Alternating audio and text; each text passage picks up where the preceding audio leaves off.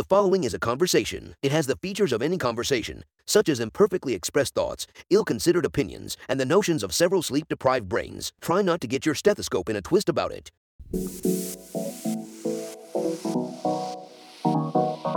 Meandering in the margins of medicine, it's the Shortcoat Podcast. Weird news, fresh views, helpful clues, and interviews. By students, for students. Subscribe to our weekly show at theshortcoat.com. Welcome back to the Shortcoat Podcast, the show that gives you an inside look at medical school from the students eating them pancakes.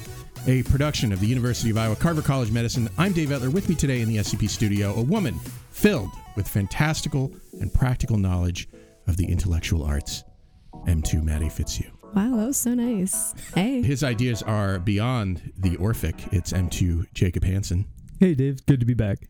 A man who fully grasps the hidden secrets of intellection. It's M4 Mason LaMarche. That's me. That sounds about right. Yeah. And his understanding is beyond mortal ken. It's new co-host. And PA2, Mark Schmidt. Nice to be on here. Thank you. Junior. I didn't want to leave out the junior because it's everywhere when I look you up.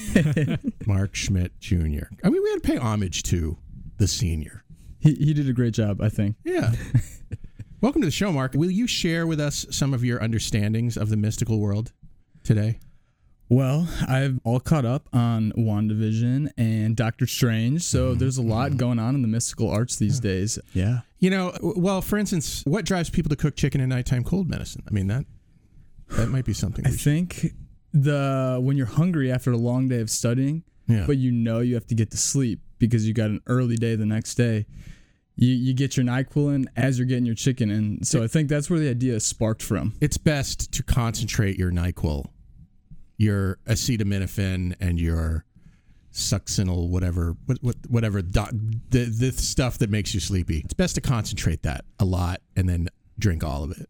Yeah, not in the chicken. Yeah. I wouldn't suggest. You guys are aware of this. Yeah. This thing. It's on the bottle of NyQuil, like when you cook with chicken, make sure to check the internal temperature. Yes. And dose just appropriately. Just to be safe. Yeah, the FDA is totally on board. That's important. You know, there is, listeners, I don't know what rock you would have to be hiding under to not know about the recent FDA's warning against the NyQuil chicken challenge.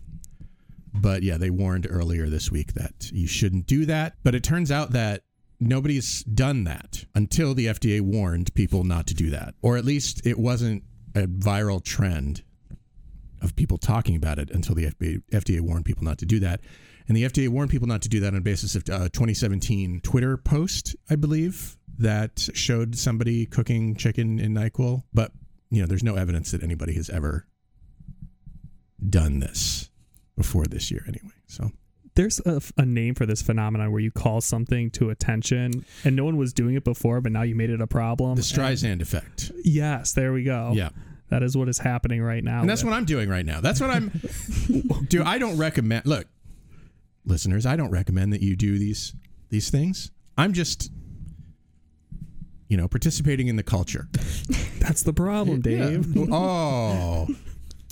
I mean, you got to do it for the clicks, right? That's what you do it for.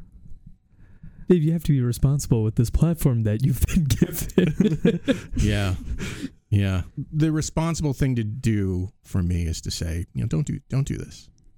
Don't listen to me. Don't listen to us when we talk about things that you shouldn't do. Mark, for reals, you're a PA. Yep. PA2. Have you started clinical stuff yet? That's coming up, right? No, yeah. Just like these guys. The same, like we'll start when the M2s start and beginning of January. Uh-huh. What's it been like studying with the MD students?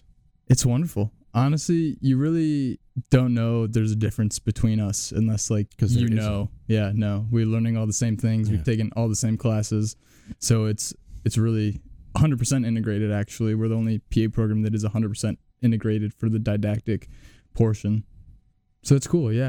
I like learning with these guys and gals. Is it like these guys in that you're halfway through your second year, you go off and start doing clinicals? Yep.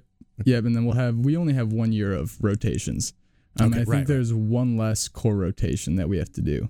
But our 1 year rotations too is not confined to Iowa, so there's definitely sites all over the states that I'm hoping to get. We get our schedules next month, supposedly, hopefully. Waiting for that. What do you any thoughts about where you want to go with this? Man, well, I'm really interested in emergency medicine, and there's an emergency medicine rotation in Hawaii, so that'd be pretty sick. There's a surgery in Vermont, which would be really cool, and then quite a few like ortho family med things out in Oregon and Montana. So all those seem pretty exciting. Peds in Albuquerque, New Mexico. That'd be fun. What were you doing before med school? I worked as a nursing assistant in the ER here at UIHC for 2 years. Oh, okay. That was very exciting. I got my love for the adrenaline rush, and you never know what's coming through those doors. So it's very exciting. Who's eating chicken. Yeah. Let's hope. Well, welcome to the show. Thank you for joining us. Hope to see you many more times before you disappear. Thank you for having me. I'll try to be on. Last week, we spoke sort of generally and at length on how medical students and PA students at different levels decide what to focus on in their studies and how they make those choices. You know, how much do you study? How much do you recreate? What are the implications of those choices? This week, I really want to sort of drill down into the studying part of that, because I know that's what you guys love. And we should talk about only things that you love on this podcast. What I want to look at today is particularly how you take in the information and park it in your brain case, how that changes over the years that you progress from undergrad to preclinical and then ultimately to clinical student. There are sort of the main kinds of things that you learn, you know, facts and concepts and procedures and sort of information about what it is you're becoming. Those are the sort of, I think, 4 different things that you learn. So in the beginning, like when you were an undergrad, what was your how did you study? How did you cram it all in? What were you doing in particular to learn things? I remember being super inefficient and just like rereading notes. And then it wasn't until you get to like med school where you kind of get pushed to a new level, you realize that's not like the best way or the only way to study. So I think I got away with a lot of bad habits in undergrad, even though at the time I felt like, oh wow, I'm doing such a good job. I'm studying so hard. Med school really kind of, it's like the next step up. It's the major leagues of studying. Yeah, definitely. As the baby of the group here, I'm closest to it. But yeah, it just seemed like you could get away with doing less back in the day, definitely. Of course, the course loads were a lot less. There were one thing that now being in medical school that I kind of appreciated was like learning multiple subjects. And so you could kind of break up your studying, but it just seemed like the ways that you could study back in the day, whether that be, for me, yes, it was like writing notes, rewriting notes, looking them over, call it good, go and pass your tests, were just so much easier than it is now, where you like really to understand the whole concept and drinking from the fire hose or eating the giant stack of pancakes or however you want to describe it. There's just like so much more of taking it on yourself, at least in my opinion, to like really try to integrate all these like isolated ideas and really try to see it from like 30,000 feet up instead of just like A goes to B, B goes to C, like we did back in the day.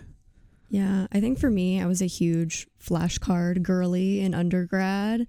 And now I think just the level of like what we're expected to know is less of like just brute memorization, and you kind of have to like understand things more and be able to reason through things. So that has not been as useful.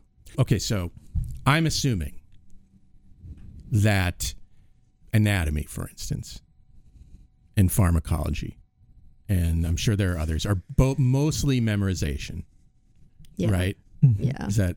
Yeah. I will contend that anatomy, you can make it a little more efficient if you understand physics, right? Because it's like this origin and insertion, and when you understand lever mechanics and whatnot, like I think it becomes less of like, oh, I remember it goes into here and here, as much as, okay, I know this action is involved with this muscle, and therefore I can infer, where's the closest spot it's origin insertion from. So I think like it gets kind of the rap as you just pure memorize, but I think it's a class where you can get away with a little bit more critical thinking to kind of lighten that like, of course, it's going to be some memorization, but there's little tips and tricks that kind of keep you away from just dryly memorizing those facts.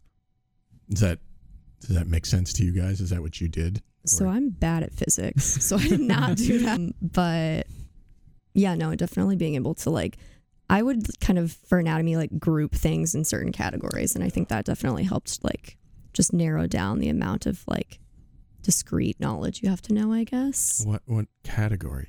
Well, just like for the muscles, I guess, for example, like just knowing like the action of a group of muscles rather than like knowing the action for every single muscle. Yeah.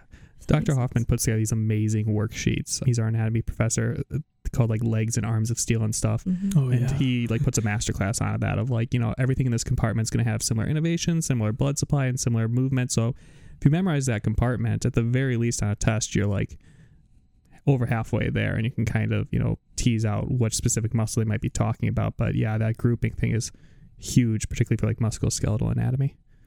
I'm going to hop in with what Mason just said there, that grouping it by those compartments and how like one compartment had this nerve supply and this blood supply, and then kind of relying on that groups you to like a handful of muscles you could choose from, and then you use the mnemonics from the tutor groups that really helps narrow down one or two of like what muscles you might be looking at. So yeah, agreed. Yeah, going back to Dr. Hoffman, if you're a fan of the show, big fan of you. And I'm sure. No, honestly, like all the anatomy professors that we had, I just thought were like some of the best like people that were there teaching us throughout, at least so far. One thing that I really appreciate about anatomy, because it was very intimidating for me first coming in, never having taken it before, was just like, you know, it's this big scary class, all these different, you know, all the intricacies of the body just in just a couple short months. But one thing, and maybe this is just because we had the deeded body ceremony last Friday, it was just really nice to see it in real life. Netters, Gale, whatever online resource of your choosing is out there is great and all, but actually being able to see it in real life for me really helped solidify things. And once I finally got myself to lab outside of lab and outside of class is when I really was able to solidify those things, and just kind of remembering that like this is our first patient and like they have so much to teach us, and that is when it really started like clicking and making sense for me. You know, there's a lot of, you know, there's this sort of general, I don't know, push or something. I don't know if it's a push or if it's just we're moving sort of slowly in that direction of virtue dissection in anatomy. And I know that I'm sure that probably a lot of old school professors are not into it. Not just because, you know, oh, new technology, we don't like that, but because there's something, you know, there's something very important about the act of dissecting in medicine. Is that something you sort of experienced? I know we have one of those tables here now. I haven't had a chance to play around with it, but I think what we lose in that oftentimes is the realness of the person in front of us. Like this is someone's, you know, a gift that they've given to us. It is their real body they left behind. And there's a really kind of sacred privilege to that. And then you get to appreciate that everyone's body's so different. I mean, the cadavers we work with, some have surgeries, they have anatomical variants, and you appreciate that. As you go around the room, not only were these people all different people when they were alive, but their bodies tell different stories. When you have one standardized model, I worry about, you know, we are teaching towards this absolute norm and not allowing us to have that hands-on connection with feeling the muscles and feeling the nerves. I think one of the ways I learned how to distinguish nerves was how they actually felt in my fingers compared to arteries and veins. And while someone going to radiology, I won't be feeling those nerves and arteries. I think there's something that translated into my mind from those tactile sensations that help me appreciate them more in imaging. So yeah, I think the more senses that you use to learn something, probably the more integrated whatever you're learning is. And having spent 4 months on autopsy pathology, I feel like my anatomy is so much stronger having worked with, you know, in that service to those patients, because you spend so much time intimately with their anatomy, and it's definitely changed even beyond what we get in cadaver lab. I recommend it for all med students to check that rotation out, but you really get this opportunity to appreciate the anatomy that you're then taking care of the rest of your, you know, time. Right. And so did the techniques that you use change after you began medical school? Like what did you start doing after medical school that wasn't just looking at notes and rereading them? One thing for anatomy, so I also with Jacob and Mason was just rereading my notes and maybe rewriting my notes and calling that good. For really going in and doing practice questions. I know for anatomy specifically, we used the back of the book for BRS anatomy and having just the different scenarios and walking through and it says you get stabbed here, you have to think, okay, what muscles are affected, what blood supply is that, what nerve, and where do those all connect? And so really having those questions already made and making you go one or two steps more than just identifying what they're talking about applying that. I think that helped push me into getting those practice questions in to develop the 1 or 2 steps more. Yeah, kind of along the same lines as practice questions. I think something that I really changed was going to tutor groups and like relying on others to like help push me to like learn the things that are important. Because I think, especially with tutor groups, like having those resources from people who have taken the class before, they know what kind of parts are like, quote, like high yield versus low yield. And I think really being able to like tease that out, and then also a lot of them have practice questions in their sessions, is really something that I have used a lot. Yeah, I wanted to piggyback off what Maddie said, and this idea of like high yield versus low yield concepts was just a game changer for me. Yeah, how do you figure that out though? Your tutors. Vijay puts pictures of yes. Stella next to things that are high yield. We love Stella. And as Who's Stella?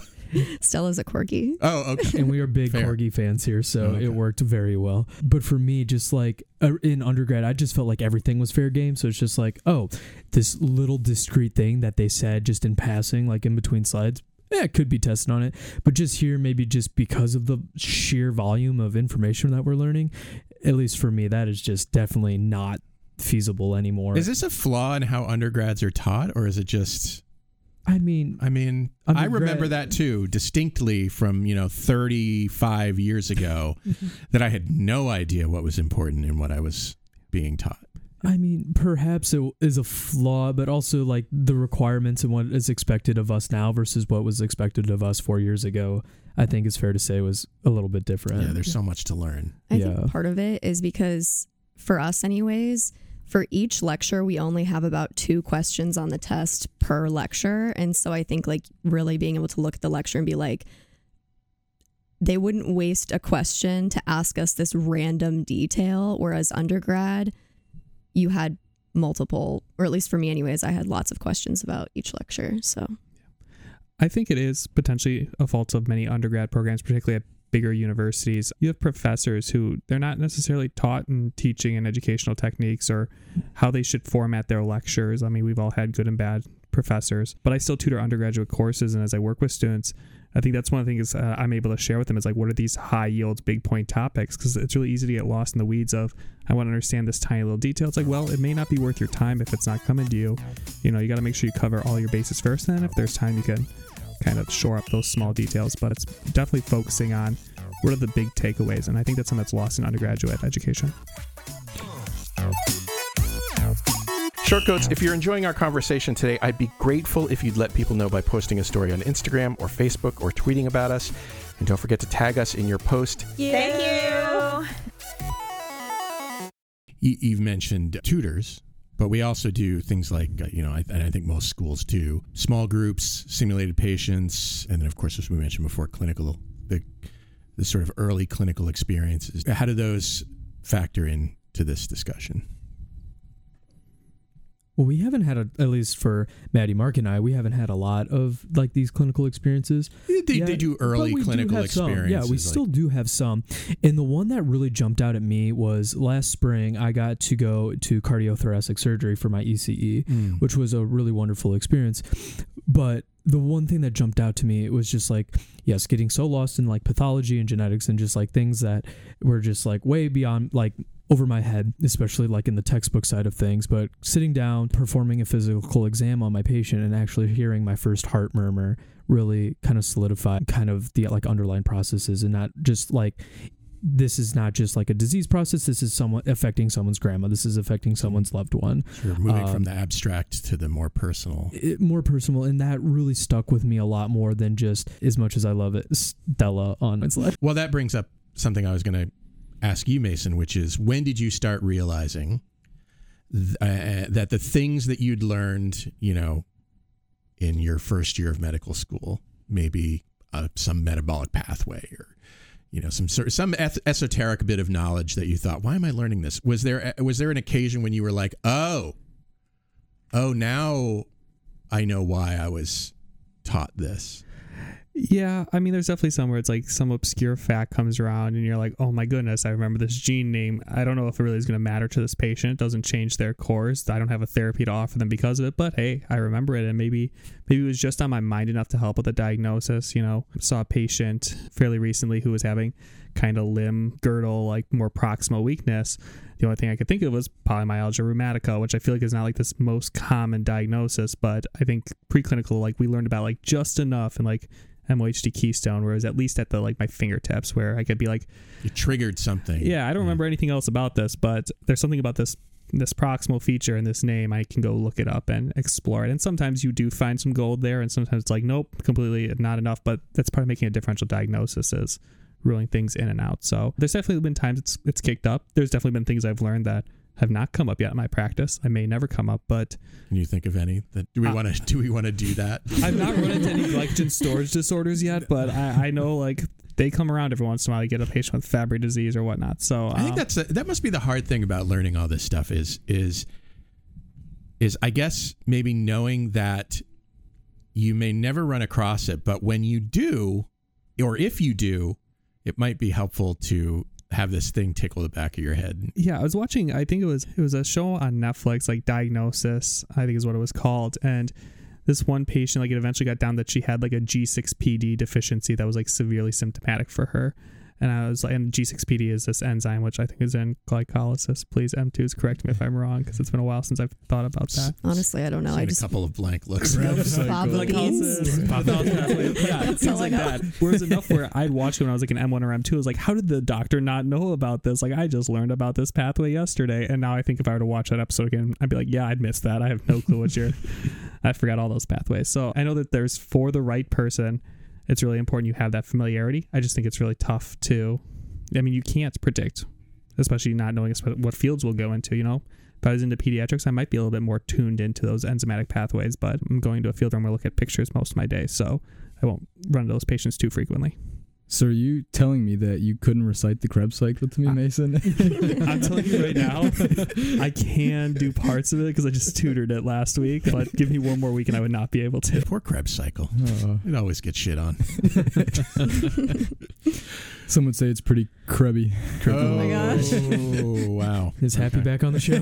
All right. Well, a common comment I see on evaluations is something like, and your clinical evaluations in particular, is he takes information he learned one day and immediately applies it the next. Is there something you do to make sure that happens?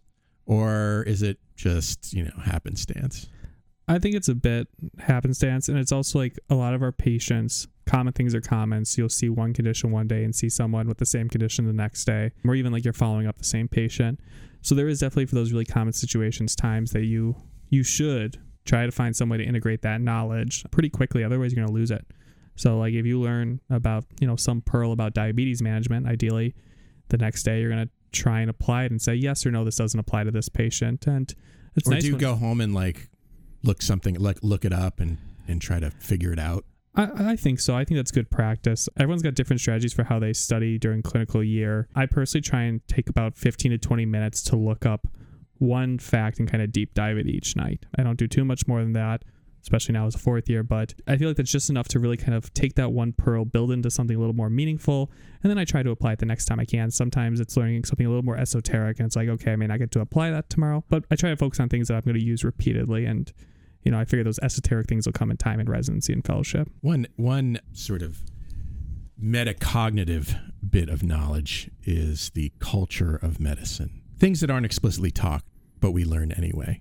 The so-called hidden curriculum. These may be the easiest things to learn because nobody's actually testing you on them or quizzing you on them, but you're very strongly motivated to learn them, I think. Can you think of hidden curriculum stuff that you have learned, Mason? I think you learn this a lot in like surgical teams because there's very clear hierarchies. What I learned as a med student is you should have every bandage supply on you. Things that you're going to need to change dressings. You should have wipes to be able to clean wounds off. You should be anticipating what needs to happen, what the resident's going to need to change and dress this wound. And that's kind of just an expectation that no one tells you about until one day the fellow turns and looks at you and says, do you have a Rapacurlix? And you're like, No, I don't. No one told me I should do this. I'm sure what that is. Not sure what that is. You walk around to a nurse and pray for help, and eventually one of them is kind enough to get you all the dressing supplies you need. But it's definitely. I know sometimes I get that comment too, like when I read, because it's like she always had the stuff ready for us, and that's like, okay. And it's something where it's like, yes, it's not like a cognitively difficult task, but there is no better way to get better evals than to be prepared for surgical rounds with like all the dressings you need. Like I bought a fanny pack just to fit everything, and I got teased for the fanny pack until I had all the syringe flushes ready to go, and I had all the tape ready and scissors, and it's those little things that should pass that fanny pack down. Yeah, everyone just like embroider your name on it, because I'm not going to use it eventually. But yeah, I think it's things like that where you pick them up over time, but no one explicitly, like, they're not going to sit you down and be like, you do this, or you're not going to have an M2 lecture of here's how you change a wound, here's all our dressing options. We don't get a ton of that practical stuff, which I think would be kind of a dry lecture anyways. So what about the culture of medicine, the how to act like a doctor? I think it kind of falls in the same boat of, by carrying the dressing, there's a certain claim about your status and hierarchy is you're not essential enough to be involved in the direct care of this patient, like as far as like telling them the plan and moving forward. So oftentimes you stay behind while the fellow is moving on to the next thing. And every team operates a little differently, but usually there's one person in charge and they're going to keep pushing things forward, and everyone else kind of just falls in line. So I don't see a lot of times where you have, like, particularly in rounds where it's a more fast-paced environment on surgical teams, there's not much discussion or debate. That may happen later with the attendings, but I think you learn, whether it's right or not as a med student, to kind of be quiet until you're called upon. At least that's how I felt. Maybe that's me being a little bit shy, but I'm not quick to offer my thoughts unless someone's asking me, and then I don't know. Sometimes I read a comment that's like, too quiet. I don't know if those were among your evaluations, but he's too quiet, or he needs to, I know he knows things. He needs to, sort of bring this, open up a little more on rounds or whatever. And I get it. I don't love those comments because I think people vary in how open they are or how talkative they are. But, they come out. And I think the problem that they're trying to address is we don't know how much you know until you open your mouth. Yeah. That's the problem. Is I'm on a new team every 2 to 4 weeks, and I'm trying to figure out what everyone's about. I'm trying to sit there and say, do they or do they not want me to be heavily involved in vocalizing? Am I going to step on toes or not? How does this team orchestrate? And it's like residents bounce around in their services, but they're largely within similar departments or whatnot. As med students, 1 week we're in surgery, and the next week we're dropped in the child psych, and it's like, these are two very different cultures, and we're just kind of expected to make an impression within 2 to 4 weeks, get these evaluations from people we maybe work with for less than 2 hours total, and then we get an eval like read more or you need to talk more. It's like, I don't know you. So sure. So yeah, those evaluations are kind of like always tough, but I think I take them with a grain of salt. Like, okay, unless I really spent meaningful time with you, your evaluation is just going to kind of be noise to me, versus someone who I spent a lot of time with. It's if they have some negative criticism, I'm going to take that to heart because I know that they saw me progress. Guys, evaluations are so much fun. You're going to love it. I didn't quite realize how many you're going to have to do, but it's kind of an awkward dance you do where you're like, will you evaluate me? Will you give me a grade? I know he didn't talk ever, but I need this to pass this course. So that's a tricky dance to navigate. Eventually you just stop asking and just start sending evals because you realize it's part of their job. Like, their job is to evaluate you and teach you. So you should kind of hold them to that standard of, hey, I need you guys to evaluate me so I can become a better physician. Yeah, I guess the weird thing about evaluations and determining, again, what's high yield and low yield is, sometimes you get back evaluations that seem to comment on your personality versus your competence. And things like, it's too quiet is one of those things. And I guess that's one of those things that you just sort of have to take with a grain of salt. Like, okay, I don't know what to do with, I don't know how to fix my personality, but fair enough, Yeah. And like, I'm a white dude. Like, I'm not going to deny there's going to be, implicit racism and sexism that exists in some of those comments on people's personalities of, the words they use to describe. Sometimes I wonder, like, what, yeah. Where's this specific thing coming from? Exactly. So I think all those evaluations you need to be really careful with taking them too much to heart. They are not you, just like your step score is not you. And for pre-med, your MCAT score is not who you are, which is kind of all this piece of data that you got to learn to incorporate. Is it high yield or low yield or no yield? Well, I hope that as you young whippersnappers, you young M2s and PA2s go into clinics, you can get some good comments rather than just keep reading. And for God's sake, when it's time for you to evaluate people, maybe don't say keep reading. I don't know. But do you have to put something in that field? I'm not really sure. You do. It won't let you submit without. I've had residents be very upset about that, but that's why I think keep reading's the I don't have anything to say in the to improve box. So yeah, you could learn more, I guess, which is fair. Shortcoats, we love to hear from you, no matter what it's about. So call us at 347-SHORT-CT with questions, shower thoughts, complaints about your situation, whatever you like. We'll talk about it on the show. As an internet content creator, I can tell you that even though I don't need them in the strictest sense, I do want clicks.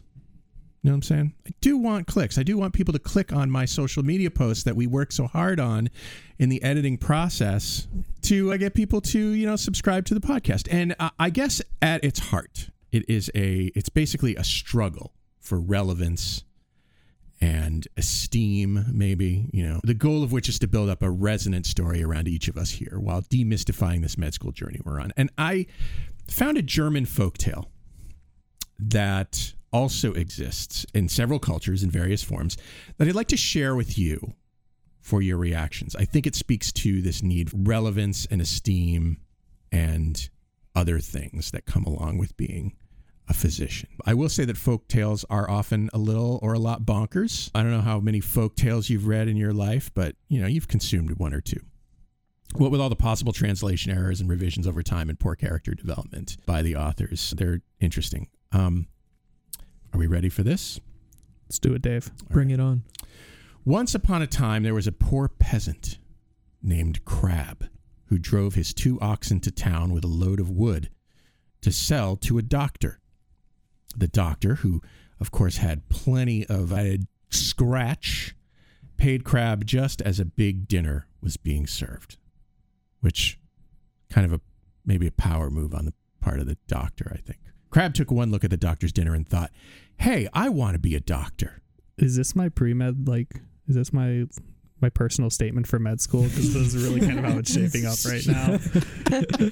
Dave, you should write a folktale. Yes, this is great. Personal statement gold. Write a folktale about being a doctor. Poor peasant boy just wanting some food. That's all that's all I want. Yeah, as a not doctor, I can. This is something I relate to. You sort of look at a doctor's dinner, or their house, or their car, or whatever. And you go and and then you look at your Hy-Vee brand chicken nuggies and your Corolla and you're like, I want a doctor's dinner. You know what I'm saying? Metaphorically. He stood there for a while, probably drooling over whatever fancy, flambe or I don't know, the doctors eat. Doctors eat flambe all the time. Sure. Pretty sure. Hospital chicken tenders, flambe. They're the same. And then asked if he could be a doctor too. And the doctor said basically, sure, why not? No big deal. Won't take much time at all. What do I have to do? Asked Crab. The doctor, probably between mouthfuls of creme brulee and giant turkey legs, said, first of all, buy yourself an ABC book, one that has a picture of a rooster on the front. Second, sell your wagon and use your 2 oxen to buy yourself some clothing and other things that doctors use. That's like M1 when we have to buy an otoscope that we're not going to use and a ophthalmoscope we won't use. Yeah, this is... I understand why you picked this for SPA medical students. It just rang true to me, Get a reflex hammer. You're definitely going to need a reflex hammer. You know what I'm saying? Yeah, I use it all the time. It's my stethoscope, but yeah. Third, have yourself a sign painted with the words, I am Dr. Know-All, and nail it above your door to your house. So that's what Crab did. He got his ABCs book. He sold some stuff to get some nice clothes and doctor things, and he hung out his shingle. He was a doctor. That's crazy. I can't believe you made this cycle after this, too. Yeah, I mean, this makes total sense, right? Medical educators talk about the doubling time of medical knowledge, right? Being measured in exponentially shorter and shorter periods. So, a few years ago, the doubling time was, I don't know, I can't remember what the exact figure is, like 10, it was like a year, and now it's like, 5 minutes. But back then, we didn't know shit about doctoring, we knew nothing. Rub a mash of like chicken grease and mummy dust all over yourself, and you'll be fine. So I guess it's valid. Not long after that, some money was stolen from a great and wealthy nobleman. Someone told him about a Dr. Know-all who lived in such and such a village and who must know where the money had gone. Look, I'll give you this advice for free, future doctors. You know things about medicine. You don't know. I don't know how much you know about crimes. I don't, but I have friends who think I know a lot about things that aren't in medicine. And it's like, no, we don't get taught that. Actually, I know less about the world now because brain space is occupied by other things. So, yeah, you don't know anything about, crime. You don't know anything about legislation, Dr. Oz. You don't know anything about MMA fighting, Dr. Mike. You heard about this, right? That I have not heard about. The YouTube's Dr. Mike is now going into his second fight, this time with an MMA fighter whose name escapes me for the moment. I mean, it's a charity thing, so I get it. But also, do something else for charity. I don't know if I want to get the shit kicked out of me for clicks and charity. That's bold, quick plug. Do the DVIP bench press competition. I know, it's, don't right away hang up a sign above your door that literally says, I know all the things. I feel like that's a branding issue. So the nobleman had his carriage hitched up, rode out to the village, and asked Crab if he were Dr. Know-all. Yes, I am. Then you must come with me and recover my stolen money. Yes, but my wife Greta must come along too. And I know what you're thinking. Greta must be Greta. It's Grete, so I assume it's pronounced Greta. Must be very important to the story. No one else in the story is mentioned by name. After all, so far. Not our hero, not the nobleman, not the original doctor, nobody. The nobleman agreed and had them take their places in his carriage. They rode away together. They arrived at the nobleman's court just at mealtime, and the nobleman invited him to eat. Yes, but include my wife, Greta, Crab replied. And the two of them sat down behind the table. When the first servant brought out a platter of fine food, the peasant nudged his wife and said, Greta, that's the first one, meaning the meal's first course. I don't know where this is going, but I'm getting really excited for it. So, I mean, Dr. Know-all is living up to his name. Yeah. He's mansplaining dinner to his wife, literally, at this point. However, the servant thought that he meant, that's the first thief. And because that is indeed what he was, he took fright. And outside, he said to his comrades, the doctor knows everything. It's going to go badly for us. He said that I'm the first one. These are criminal masterminds here. First sign of trouble, they crack. The second one did not want to go inside at all, but finally he had to. And when he entered, the peasant nudged his wife and said, Greta, that's the second one. This servant took fright as well and went outside. It did not go any better for the third one. Once again, the peasant said, Greta, that's the third one. My heart goes out to Greta. She's a long-suffering, because I bet even back Crab was like pulling a cart of wood around and selling it to people, he still mansplained things to Greta. No, Greta, you see, it's a non-fungible token. Oh. So what happens is I give them the wood. And then there's a list that says you own this piece of wood, and therefore it's important. I don't know. Yeah, exactly. There's an equation, see. Oh my. The fourth one brought in a covered platter, and the nobleman told the doctor that he should demonstrate his art by guessing what it contained. Crab looked at the platter, having no idea what was under the cloche, and seeing no way out of his dilemma, muttered to himself, "Oh, poor Crab." Turns out the platter contained crabs. Wow. Plot twist. This is quite the coincidence. I do wish that the peasant's name was SpaghettiOs. I think that would be pretty sweet. Hearing this, the nobleman called out, "If he knows that, then he must know who has the money as well." The servant freaked out and motioned to the doctor to go outside. There, all four servants confessed to him that they had stolen the money. They offered to give it all to him and a handsome sum in addition if he would not turn them in. Otherwise, they would hang. They showed him where the money was hidden. The doctor was satisfied with all this, and he went back inside and sat down again at the table. "My lord," he said, "now I will look in my book to see where the money is hidden." However, the fifth servant climbed into the stove in order to hear if the doctor knew anything else.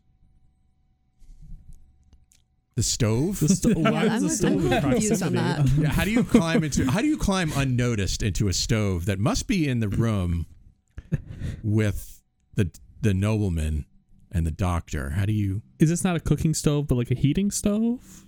Does it matter? Well, I mean, if it's on, no, but if it's kind of resting for a moment, maybe. I don't know. It doesn't say. Translations, man. It's a little light on details here.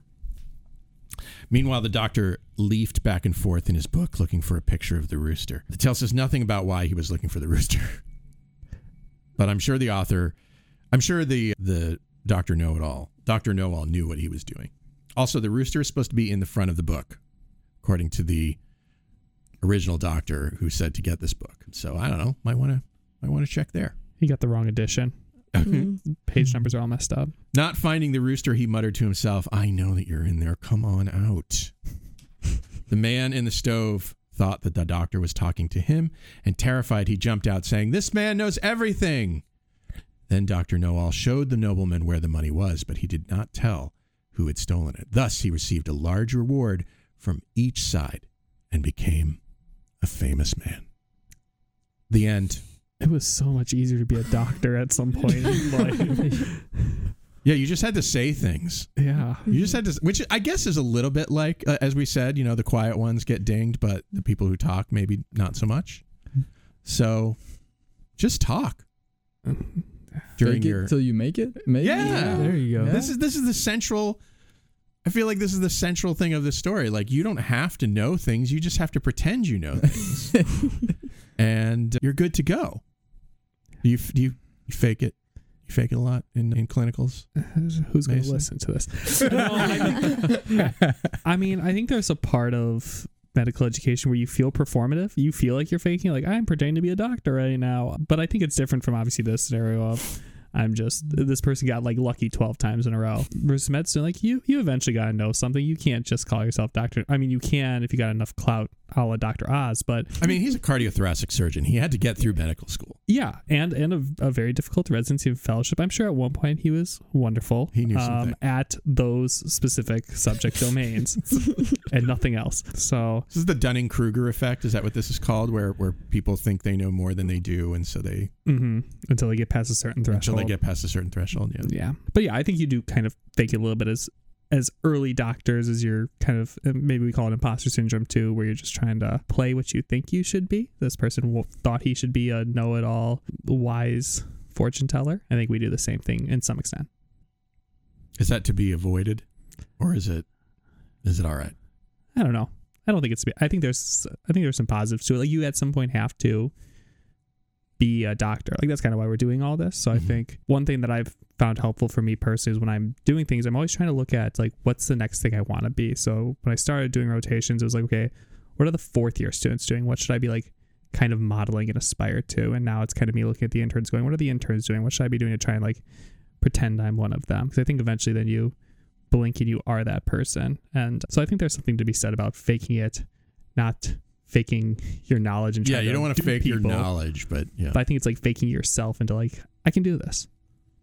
Yeah, I think that was probably one of the best pieces of advice that I ever got. One of my mentors growing up, I met when I was just 18, when I was here as an undergrad, and they had shared with me that they often feel like that, and they are now one of the deans here, and they're like, they look all put together, and they're like, leading all of us and making these grand decisions, but, at times, just the vast of what we're supposed to know, what we're supposed to do, can become overwhelming, and sometimes that's just like, it is really nice to be able to, even if you're not putting on that mask and just at least giving your best shot, and more times than not, that momentum will carry you forward. And how that is just, at least for me, that has gotten me through a lot of challenging times in the past 3 semesters, and I'm sure it will continue when I'm trying to be a Mason and an intern and an attending and whatever else we aspire to be.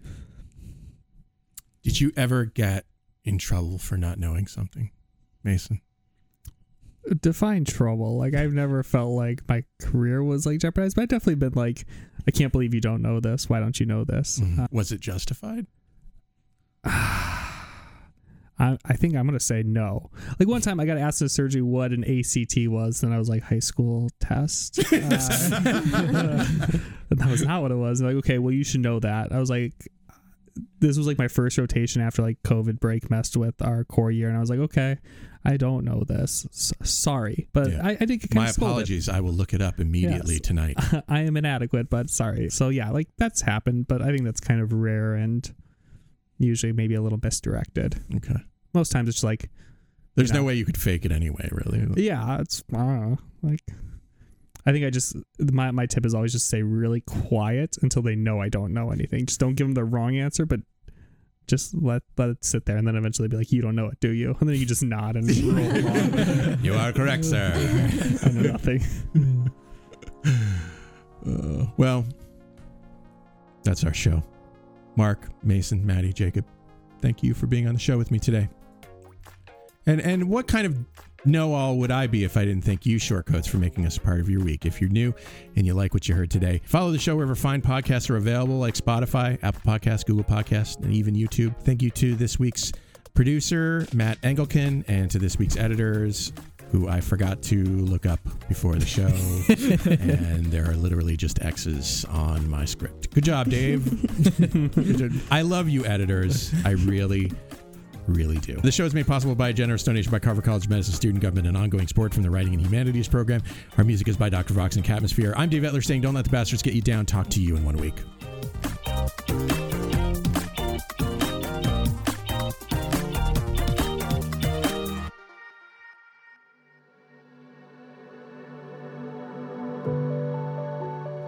Hi, Shortcoats. Look, life in medical education, life in America, life in the world is often difficult, and I often wish I could help. All I have is this podcast, but in my wildest dreams, you have the support you need to lead a life of your choosing. You deserve to be happy, healthy, and successful in whatever ways you define those words. So if you need support because you've experienced racism, discrimination, harassment, mental health crises, I want you to be able to get the help that you need. And so I'm going to put some links in the show notes to some resources that you can use. But the bottom line is that for what it's worth, I see you. I know you're out there. I wish I could do more. Maybe I can in ways that I don't understand yet or know about. But I see you, and I'm glad you're here, and other people are too.